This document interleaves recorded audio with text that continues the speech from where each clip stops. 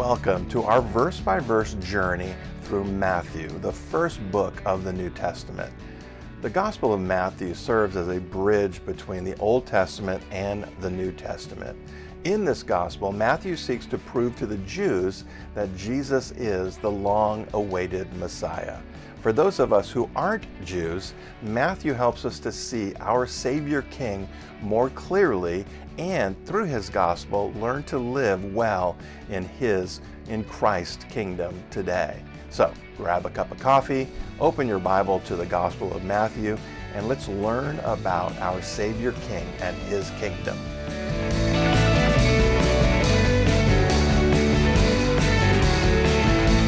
Turn in your Bible to Matthew chapter 7, Matthew 7. As we continue our study through the Gospel of Matthew in this series that I've entitled The Savior King and His Kingdom. And we're in this section of Matthew called the Sermon on the Mount. And so we'll pray and then we'll get into it. Heavenly Father, as we take this time this morning to get into your word, Lord, it's our prayer that your word would get into us, especially in today's topic. One of the most important topics, apart from salvation, faith, through faith in Jesus Christ and the hope that we have in that this topic is just so vital for a vibrant life in Christ. And so I pray, Lord, that you would help your word get into our hearts, that, Lord, that we might be able to commune with you the way that you created us for and that you desire for us for our good, Lord God. And so I praise you and thank you for this time and this day. In Jesus' name, amen. All righty. So many verses of the Bible are pretty well known. If we start talking about it, I read it to you. I know that verse. I've heard that verse. Hey, JJ, nice to see you, brother. Sorry, shiny thing. So there's many that are very well known, but very often those famous verses, those familiar verses, are misunderstood, misapplied, or misinterpreted. And this is very true in especially the first verse that we're going to look at, but in other verses as well. So I'm going to read the whole text that we're going to go through today. It's not very long. I'm going to read the whole thing, and then we'll go back and break it down. So we're in Matthew chapter 7, starting in verse 7. So Matthew 7:7. Ask, and it will be given to you. Seek, and you will find. Knock, and it will be open to you. For everyone who asks receives, and he who seeks finds, and to him who knocks it will be opened. Or what man is there among you who, if his son asks for bread, will give him a stone, or if he asks for a fish, will he give him a serpent? If you then, being evil, know how to give good gifts to your children, how much more will your Father who is in heaven give good things to those who ask him? So our topic for today is prayer. And there are some who take this verse out of context and then presume upon the grace and goodness of God and suggest that if you do enough good works, like giving to their ministry, that's to them that's an excellent work, and you keep praying, then God will give you anything you want. Now, wouldn't that be awesome? Wouldn't that be cool if that actually worked? It doesn't. God is not a celestial slot machine. You can't just keep dropping in coins and pulling the handle, and then one day you're going to get a jackpot. That's not how it works. Prayer is not a blank check that God gives to his people that his people can fill in the blank, and that God has to cash it. That's not how prayer works. We have no idea how miserable we would be if God gave us everything we asked for. If we only knew, oh no, I'd be happy. No, you wouldn't. No, you wouldn't. Prayer is an expression of faith. It's our faith in God. It's our faith in God's word. And James tells us that faith does something. Matter of fact, if it is real faith, it must do something. He refers it to works. Faith works. It does something. It does something good. And prayer is one of the key works of faith. If we have true faith, it is an evidence of our faith. Prayer is just something that comes out of what we believe about God and our relationship to Him and His Word. Now, prayer, in its simplest understanding, is a child of God speaking with their loving Father in heaven. And we don't have to make it any more complicated than that.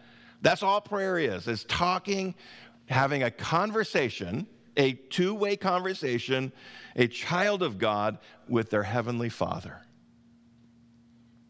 Now, Jesus has a couple of things here to say about prayer, so we'll talk about them and see how some in the church treat this, as well as how we ought to treat it. Verse 7. Ask and it will be given to you. Seek and you will find. Knock and it will be opened to you. Now, Jesus uses three words here to refer to prayer. Ask, seek, and knock. Now, I don't typically spend a lot of time talking about Greek. I spend a fair amount of time dealing with Greek in my studies, but we don't talk about it a lot because it's boring to most people. But the New Testament was originally written in Greek. Greek is an amazing language. It is so much richer than English, where, we have a word, and this word can have different meanings, but all those meanings are tied in with that word. Well, in a Greek word, it carries so much more than that, so much wider and deeper and broader than that. And so when you're studying the Greek, you have to get into tenses and cases and just all kinds of weird stuff. I'm still figuring it all out myself. But one of the things that we do when we study this, especially verbs are really important. And these three words that Jesus gives us, ask, seek, and knock, they are all in the imperative. And the imperative is in the form of a command. And so not only do we hear these words ask, seek, and knock, they're not suggestions, they're not good ideas, they're not 3 tips to a great Christian life. They are commands from God to His people. God says, you will ask, you will seek, and you will knock. That's, if you want to be one of my kids, that's what you do. It's a command. It's not something we volunteer for. It's not something we should do. It is something that is absolutely required of us. Meaning, if God commands us something, that we're going to stand before Him someday, and what's He going to ask us about? He's going to ask us about our prayer life. He's going to say, hey, did you spend any time communing with me in prayer? And remember, it's just about talking to Dad in heaven, Father in heaven. Now, be reverent, but be familiar enough to be bold in your prayer, but also be reverent as you're doing it. So we understand that these are commands to us. It's not something we just, maybe if you have some spare time, pray around your meal or something. No, He's saying more than that. And one of the things we need to understand, when God commands us to do something, it is always for our good to do it. God never commands us something that's bad for us, right? Does that make sense? A good God will never command us to do something except that which is good for us, right? Does that make sense? So when God commands us to do something, He's not trying to hide something. He's not trying to deny us something. He's not trying to withhold from us some good. He, in fact, is trying to bring us to good. And He does it. One of the ways He does it is through His commands. Now, these three words are also, all three of them, in the present tense and the active voice. And what that means, again, getting into the Greek, is that means they're for now. And the active means they're now and continuing. So we're commanded to do this and to continue doing it. And so prayer is something that we ought to develop a regular pattern of. In fact, Paul would suggest it should be very regular. In 1 Thessalonians 5, 16 and 17, Paul says, rejoice whenever you feel like it. No, rejoice always. Pray without ceasing. The idea that we have this regular dialogue with God, that when we're not in the midst of doing something, our mind is occupied with something, that when our mind gets into that place where it kind of shifts into neutral almost, it ought to be looking straight up to heaven.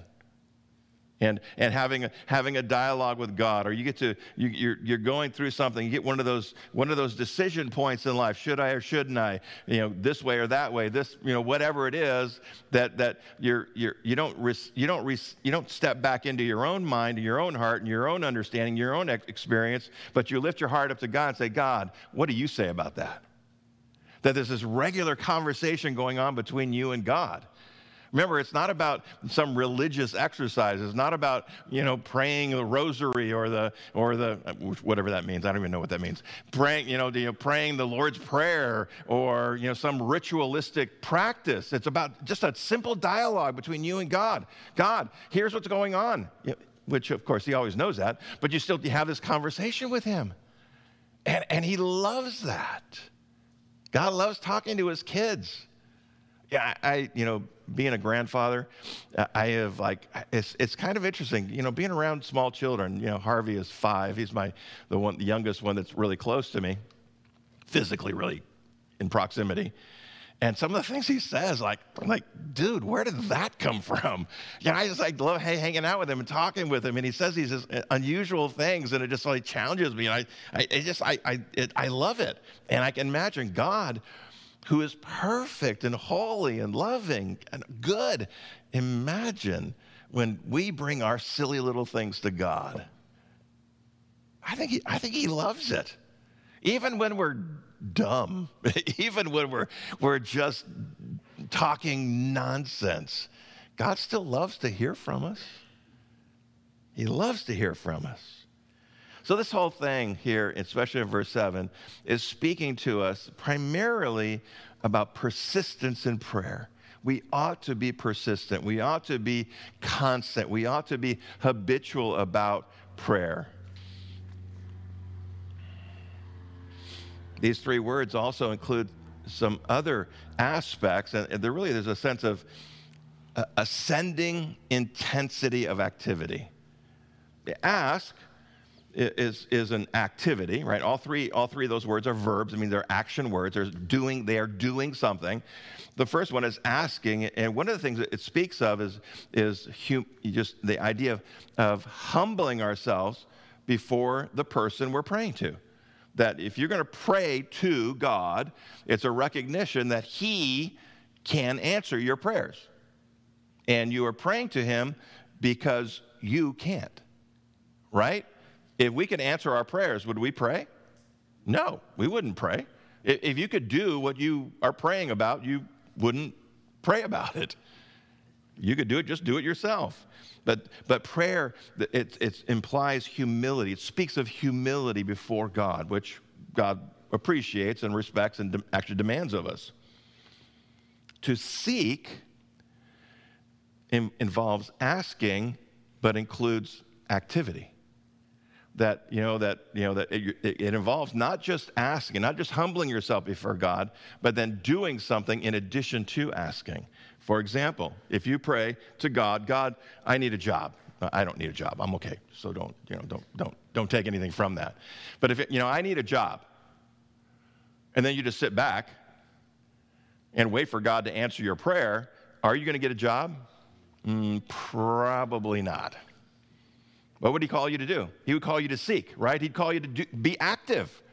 Do those things that put you in a place where God can take the providential stuff of life and actually give you what you're asking for. That if you're not moving toward, if you're not seeking that thing, then you may not get it. I mean, you can ask and just hope that God will, somehow drop something into your lap, supernaturally. Can God do that? Yes, he absolutely can. But he commands us, ask, seek, and knock. So seeking is important in our prayer life. We need to be seeking that. If I'm struggling in a relationship, again, using an example that doesn't actually apply to my life, if I'm struggling in my relationship with my wife, then God, fix my relationship with my wife. But if I'm not doing anything to fix my relationship, if I'm not trying, if I'm not seeking to fix the relationship with my wife, then I'm not doing everything that I can, the part that I can, because there's a part that I can, and then God does the rest, right? God is able, but he does involve his people in their daily lives. He doesn't want you just to sit around and wait for him to do everything, right? How many parents have had kids that, that's what they expect of us? That's not, we don't, as parents, we don't appreciate it when they do that. Get involved. Knocking includes asking and activity plus perseverance. Knock and knock and knock and knock and knock. You keep at it until something changes.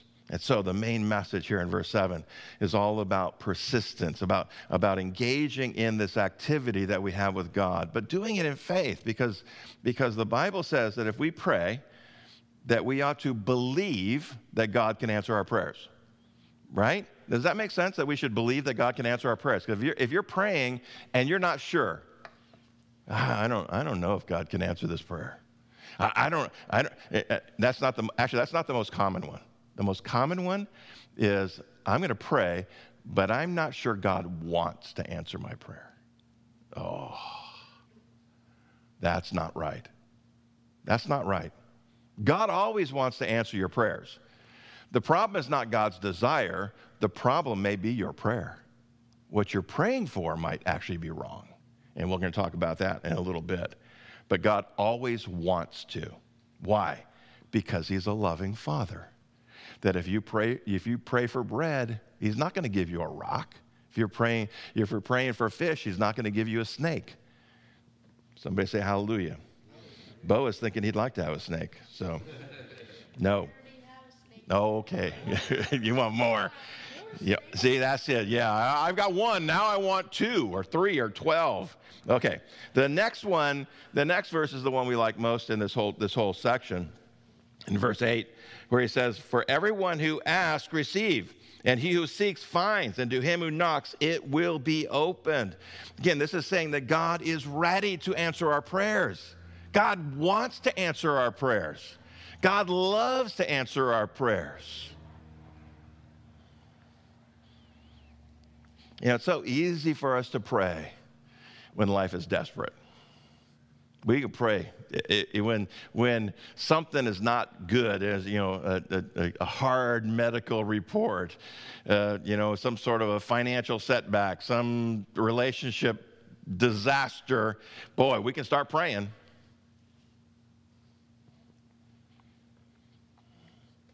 And we might be praying diligently during those times. The greater our material or physical need is, the more likely we are to pray. Problem is, material needs come and go. The things in this world, they're a problem today, but they're not a problem tomorrow. The relationships, they ebb and flow. Finances ebb and flow. Some of these things, they just go in and out and up and down and all over the place, here one day, the next. I bet you if you thought really hard, you couldn't really think of more than maybe one thing that you prayed about 20 years ago, for those of you that are over 20. There's a couple back here that are just barely over 20. So, not. But, these things that we pray about often, they're in a relatively short period of time, they're not important to us. Not that they're not important, but the issue isn't there anymore. The reason we prayed is not there anymore. It's our spiritual needs. Now those never go away. Our spiritual needs are the ones that will continue on and on and on and on. Our problem is we don't feel our spiritual needs like we do the material needs. We feel it when a relationship is out of alignment. We feel it when we're not feeling good. We feel it when, some struggle of some kind is going on. but we may not feel it, those spiritual needs.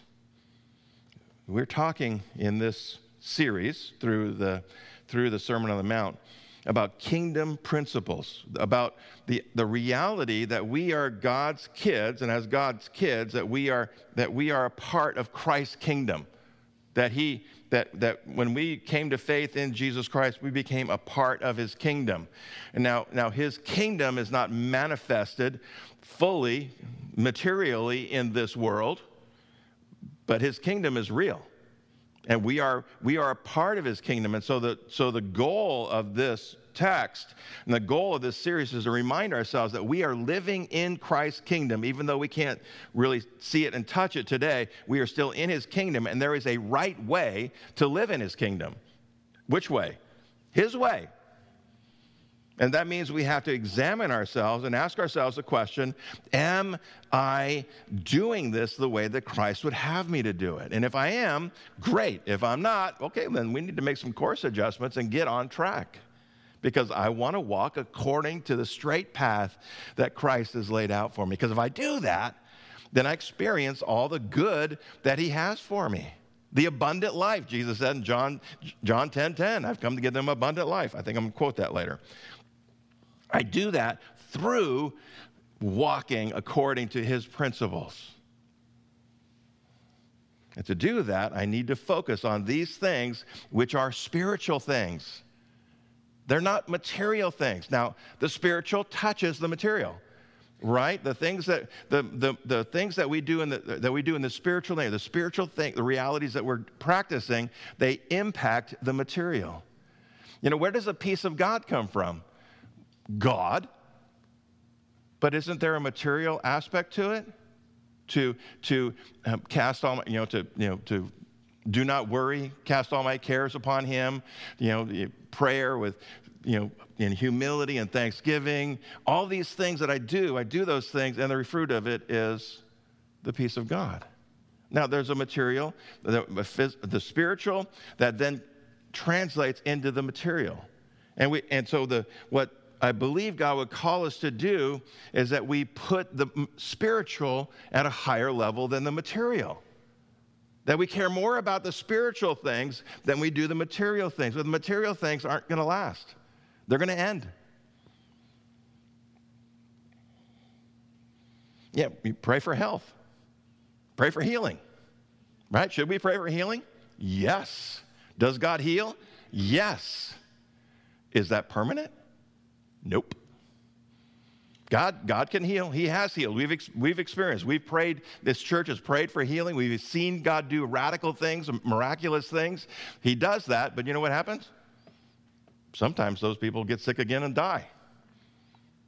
Why? Because it's the material things. The material things are important, but they're not as important as the spiritual things.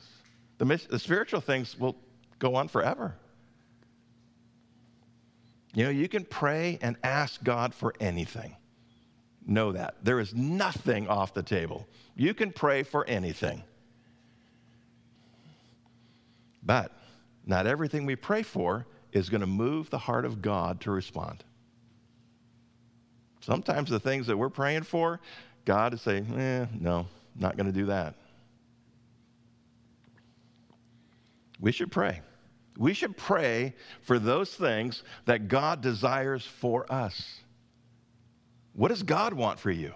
What does God want in this situation? What is God looking for in this? He's looking for in you, in your relationship, in your finances, in your health. What is he looking for in those things? Let me pray for that, because if I pray for the thing that God desires for me, what can I expect? I can expect him to answer. And if I'm focusing on the spiritual, I'm focusing on those things that are eternal and don't end, the reality is that if I focus on those things, God may throw in the material right on top of it, because that's what he can do. But I'm focused on the material, I may be praying something that God doesn't want for me. That's really hard. And I've been in those situations where I've been asked to pray about something, and the Spirit of God says to me, well, yeah, I'm probably not going to do that. That's hard. The Bible tells us that God wants us to be holy, right? Is that a suggestion? Anybody know? Is that a suggestion? No, that's a command. How holy does God want us to be? As holy as he is. Whoa. That's like pretty holy, right? Really holy.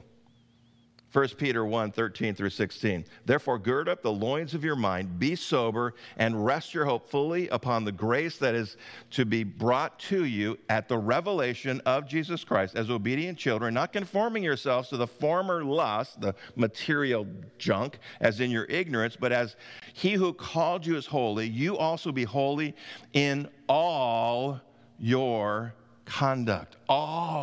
Be holy, set apart as holy, set apart for God, for his purpose or his use, set apart, separated from the things of this world and set apart to the things of God, to the things of the Spirit. Because it is written, be holy, for I am holy. We are God's kids, and we should act like God's kids. We should be holy because God is holy. That's a spiritual thing. Now, it manifests in the physical, but it begins in the spiritual, because there are a lot of people out there that are doing holy things. They are acting holy, but they're not attending to the spiritual realities of what holiness is. You know, Jesus dealt with those guys a lot. Remember the Sadducees and the Pharisees? Those were guys that practiced holiness.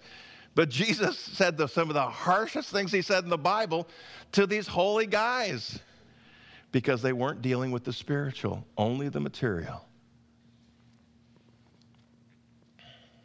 Listen, if there is anything we should be asking, seeking, and knocking for, it ought to be holiness.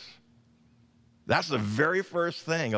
It's upon that everything else in our life flows. It's upon the reality of holiness that all the other spiritual disciplines fall. It's upon that which then drives our attitude toward the material things and allows us to be able to pray in the kind of faith and the kind of boldness and the kind of consistency that we ought to be praying.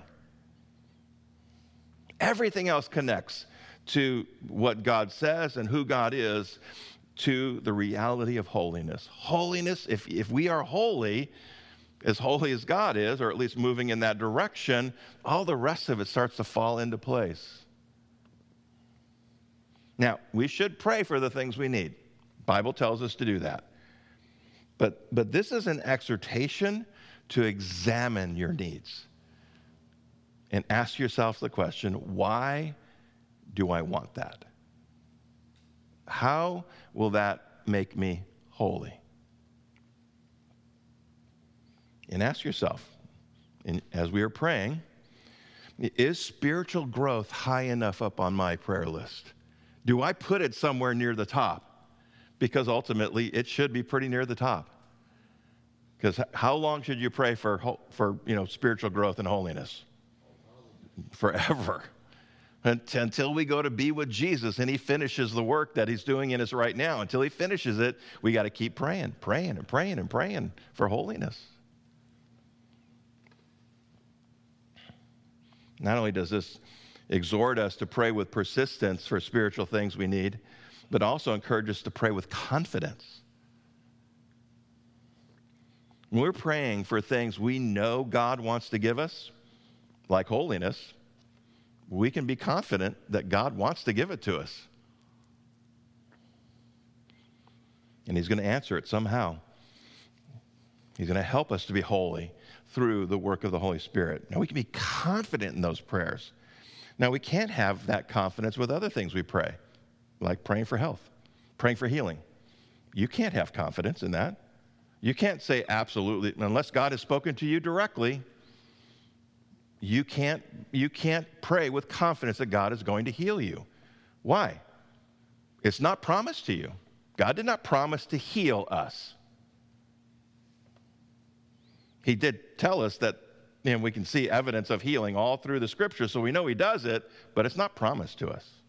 So you cannot pray with confidence unless God speaks to you directly. Now, when I pray for healing, I am praying in that reality.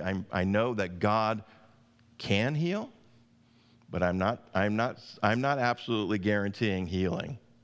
Now, those who pray say, God will heal you. You know, if you have enough faith, God's going to heal you. My problem with that, I don't see that anywhere in Scripture. Were there people that didn't get healed? Not when Jesus was around. He healed everybody because it was a part of his ministry. Not everyone got healed. And sometimes God doesn't heal for a reason. Paul and his thorn in the flesh, he didn't get healed. Why? Because God had something he was trying to do through that thorn that only could accomplish with the thorn. Jesus then gives us a practical example of this, verses 9 and 10. Excuse me. Or a man is there among you, if his son asks for bread, will give him a stone, or if he asks for a fish, will he give him a serpent? You know, here is one of the keys to effective prayer. God will give us anything we ask for that is good for us spiritually. If it's good for you spiritually, God's going to give it to you. And you should ask for it. Now, this is where the name it and claim it and prosperity theology ministries are in error. God knows that not all spiritual things, not all material things are good for us spiritually. That some material things are just not good for us. Now not universally, but individually. That if I pray for something, if David's praying and God answers his prayer and says, gives him what he's at, okay, I'm going to pray for that now. If he got it, then I can get it too. Well, it might be good for David, but it might not be good for me spiritually. And just because it's good for us materially doesn't make it good for us spiritually. It may bless us in the material world, but it may curse us spiritually. And we've got to be careful of those things. We should praise God that he doesn't give us everything that we pray for. We should praise him for that, because if he did, we would be spoiled, rotten kids. God is the only one who knows the spiritual impact of the material things that we pray for. And that means we have to trust him. I've been praying for a 1963 split window Stingray No, I haven't actually. I haven't been praying for it. But if I really want that exotic car, and I pray hard enough, I can justify how I can use that to glorify God. I'm going to put a customized license plate on it. It's going to glorify God. He knows things about me that I don't even know about myself. He knows things about me that if I were to have that, and I don't know that car would matter in this context. I just use it as an example. But the reality, he knows things about me that if I pray for this material thing, it's a material thing. And in the end, it's all going to burn up. And it might not be good for me spiritually. Part of praying is trusting that God knows what is good for you. Now, the spiritual things that he tells us about in his word, okay, we know those are good for us. But all those material things, it might be good for you, but it won't be good for you. It might be good for me, but it might not be good for her. We have to understand and trust that God knows these things. Trust that God knows what you do not. Jesus closed this principle with an exhortation to trust God. Verse 11, if you then, being evil, know how to give good gifts to your children, how much more will your Father who is in heaven give good things to those who ask him?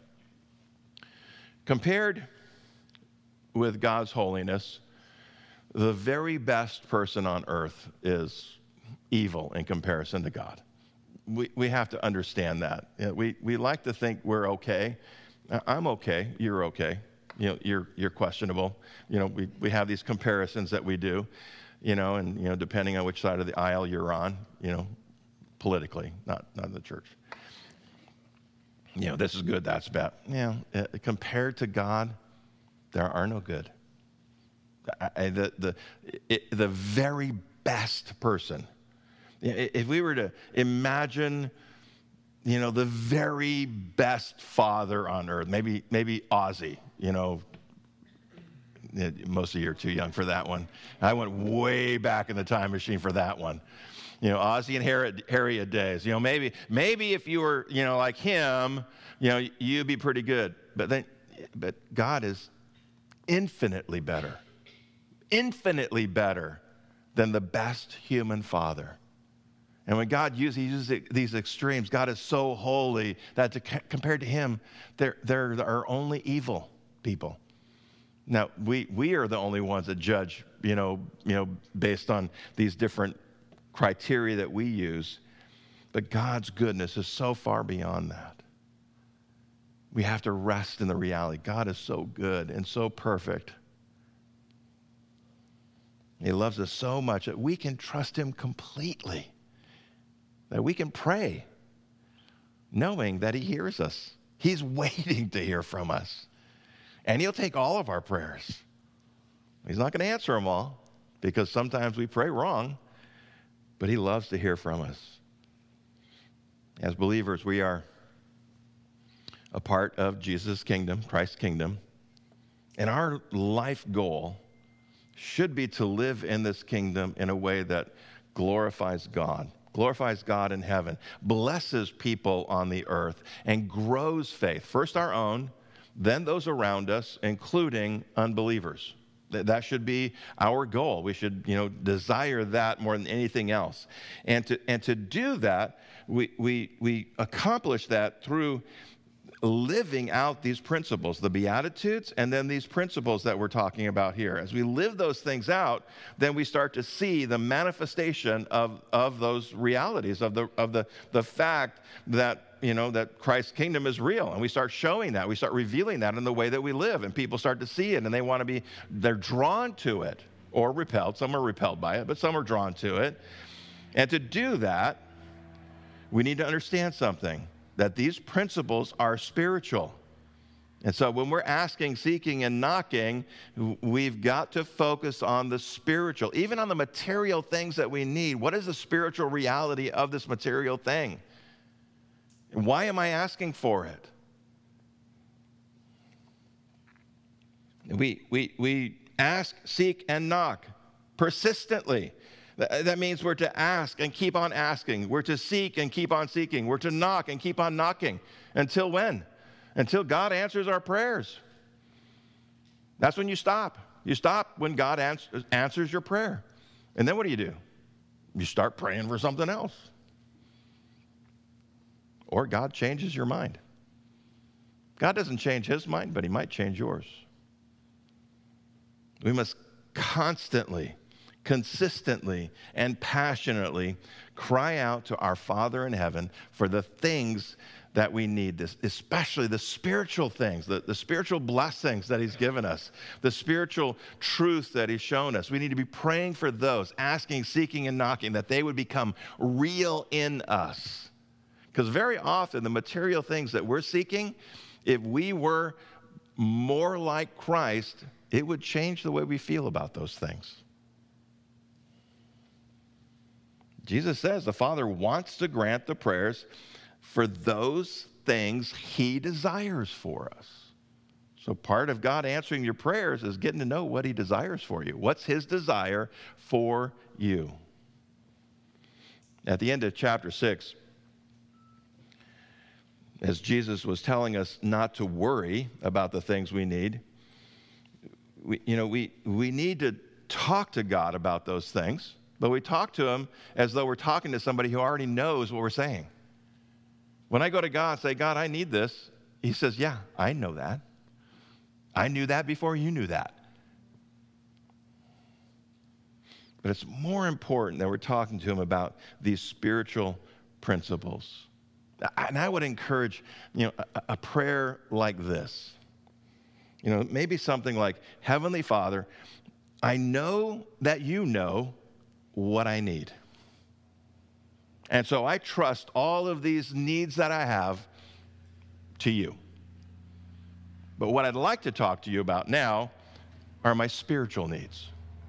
What are these things that I need to work on so that I can be more like Christ? See, that's putting the spiritual things in a place higher than the material things. Does God know what you need? Say it like you believe it. Yes. Is he a good father? Yes. Does he give good gifts to his kids? Yes. So when we say to God, okay, God, you know what I need. I trust you. I trust you to do what you want to do with those things. Do I need to tell him individually each one of those things? No, I don't need to. I would encourage you to, but not until after you've done this work right here, where you've gone to God and say, God, I need to talk to you about some spiritual things here. For example, the last two we looked at, worrying and a judgmental spirit, right? I mean, is that not something that people sometimes wrestle with?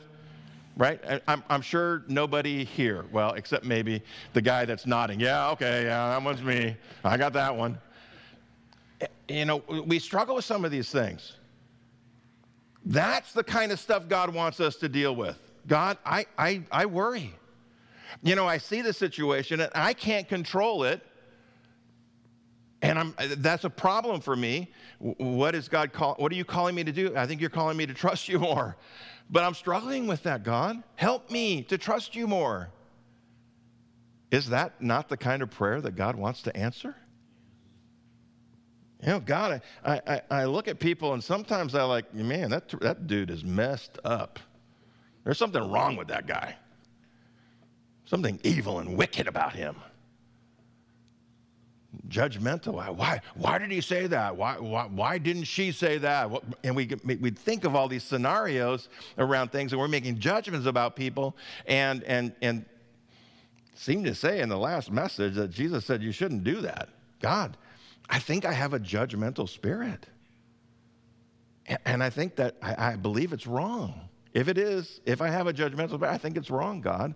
Help me to not be judgmental, to look at people as you look at them, to see them through your eyes.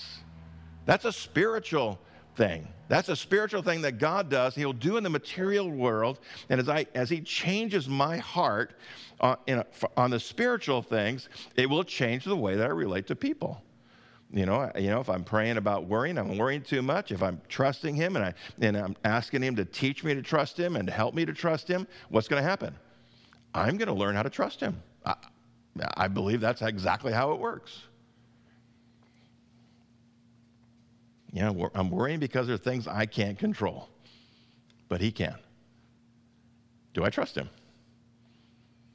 I'm judging people because I don't know everything there is to know about everything, but he does. Can I trust him? And the answer is always yes.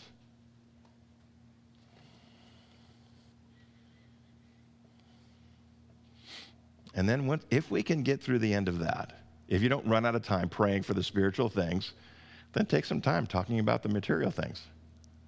He doesn't mind you talking about them, as long as you're putting the spiritual stuff first.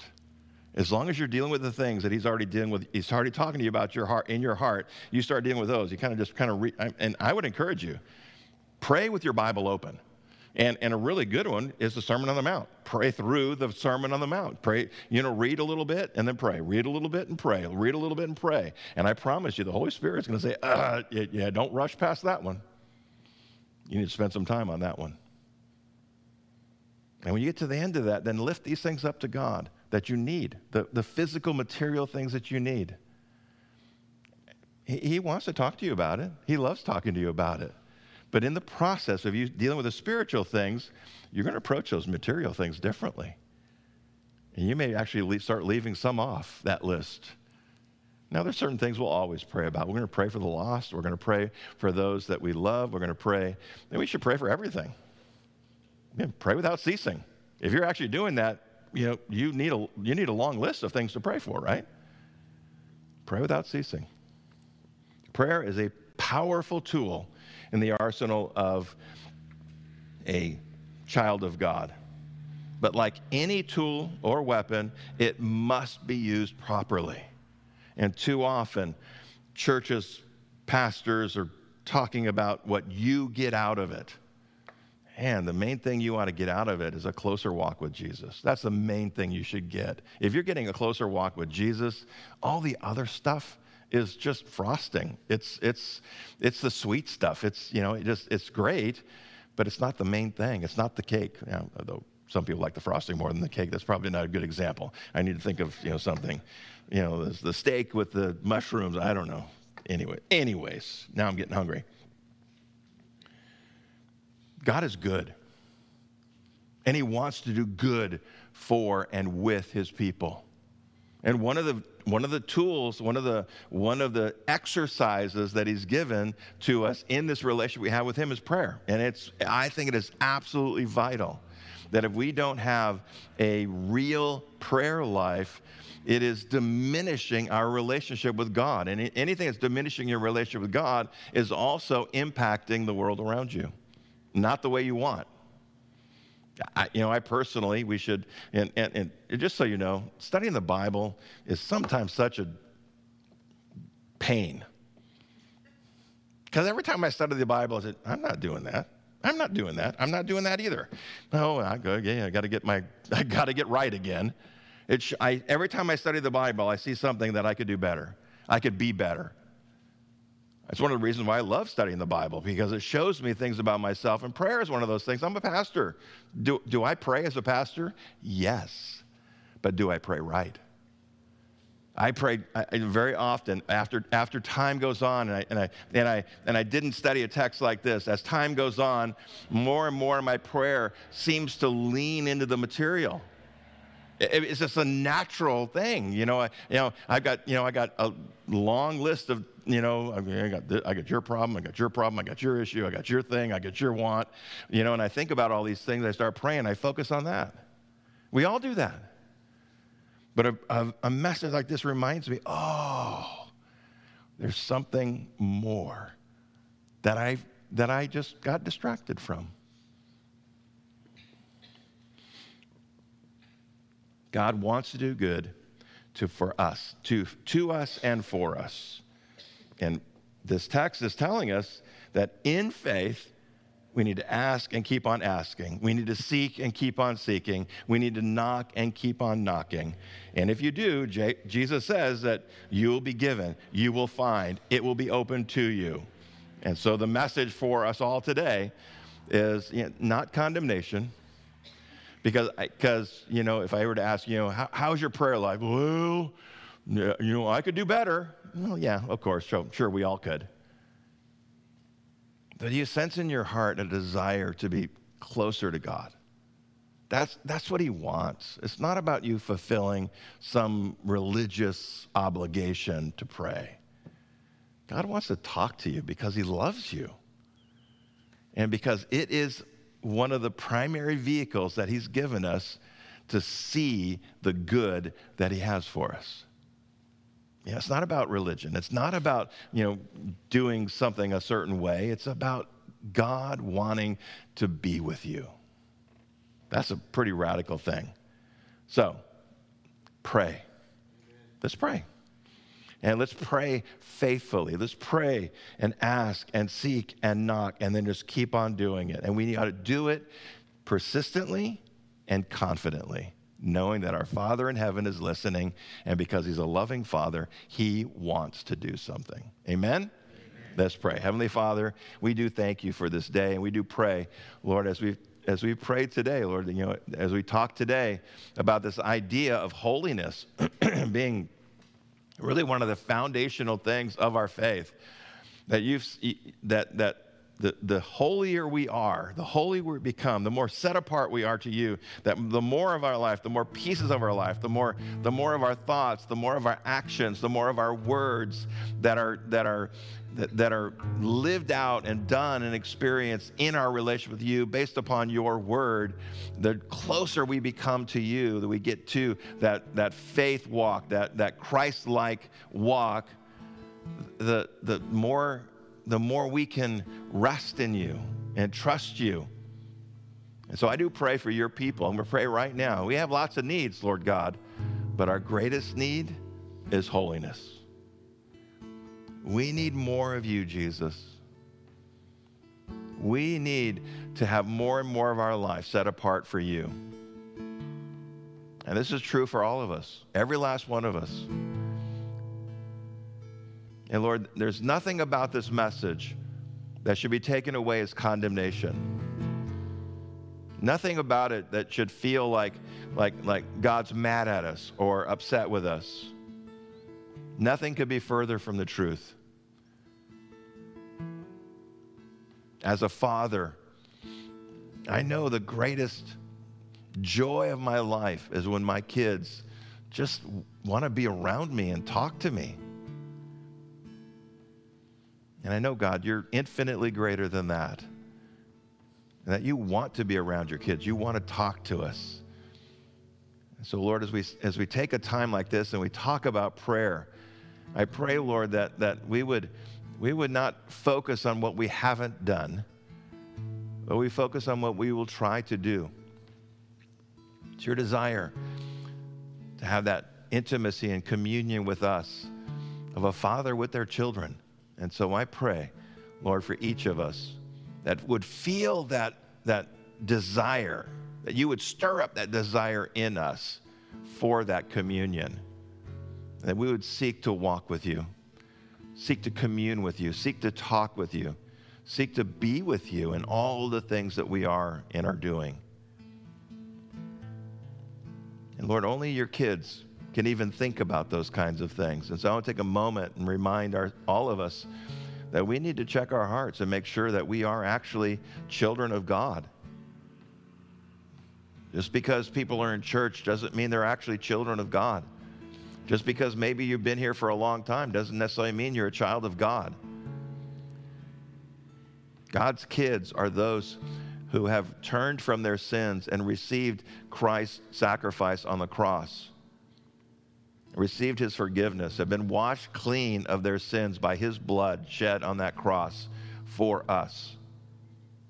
And so I pray if there's anyone here or anyone watching online who has not done that, that you would help them to do that right this moment, that they would confess their need for God, their need for forgiveness, their understanding that without it, that they can't know you, they can't walk with you, they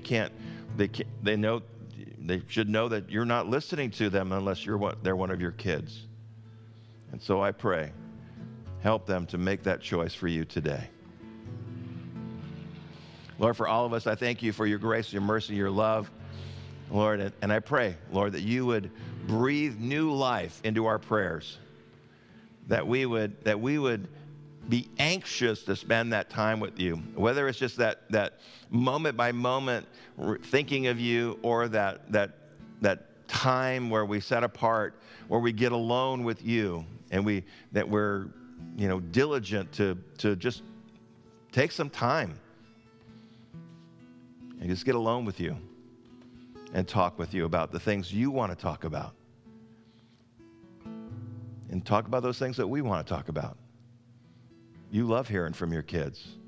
And so I pray, Lord, anoint our prayer lives, because I believe that if you will breathe new life into our prayers, and if we will respond to that life, that you can change the world around us just because we pray. Help us to pray, God. Help us to pray and keep praying. Help us to ask and keep asking. Help us to seek and keep seeking. Help us to knock and keep knocking, because you are good and you give good gifts to your kids. We love you. We praise you. We lift this day up to you in Jesus' name. Amen. God bless you all. Thank you for joining us as we learn more about our Savior King and his kingdom in the Gospel of Matthew. It is our hope that these messages will help you grow in your faith. If you have any questions, or there is anything we can do to help you with that, please do not hesitate to connect with us. Go to calvaryfv.com/connect to find all the ways that you can connect with us. As Christians, we are all connected in Christ. One of the ways we would like to engage with you is in the area of prayer. Please let us know how we can be praying for you. Send us an email to prayer@calvaryfv.com, or text the word PRAY to 951-419-5396. If this material has been useful to you, please share it with someone. Also, please pray that God would use these messages to help others find hope in Jesus Christ. You can also partner with us financially by going to calvaryfv.com/give or text the word GIVE to 951-419-5396. Until next time, go be radical with Jesus.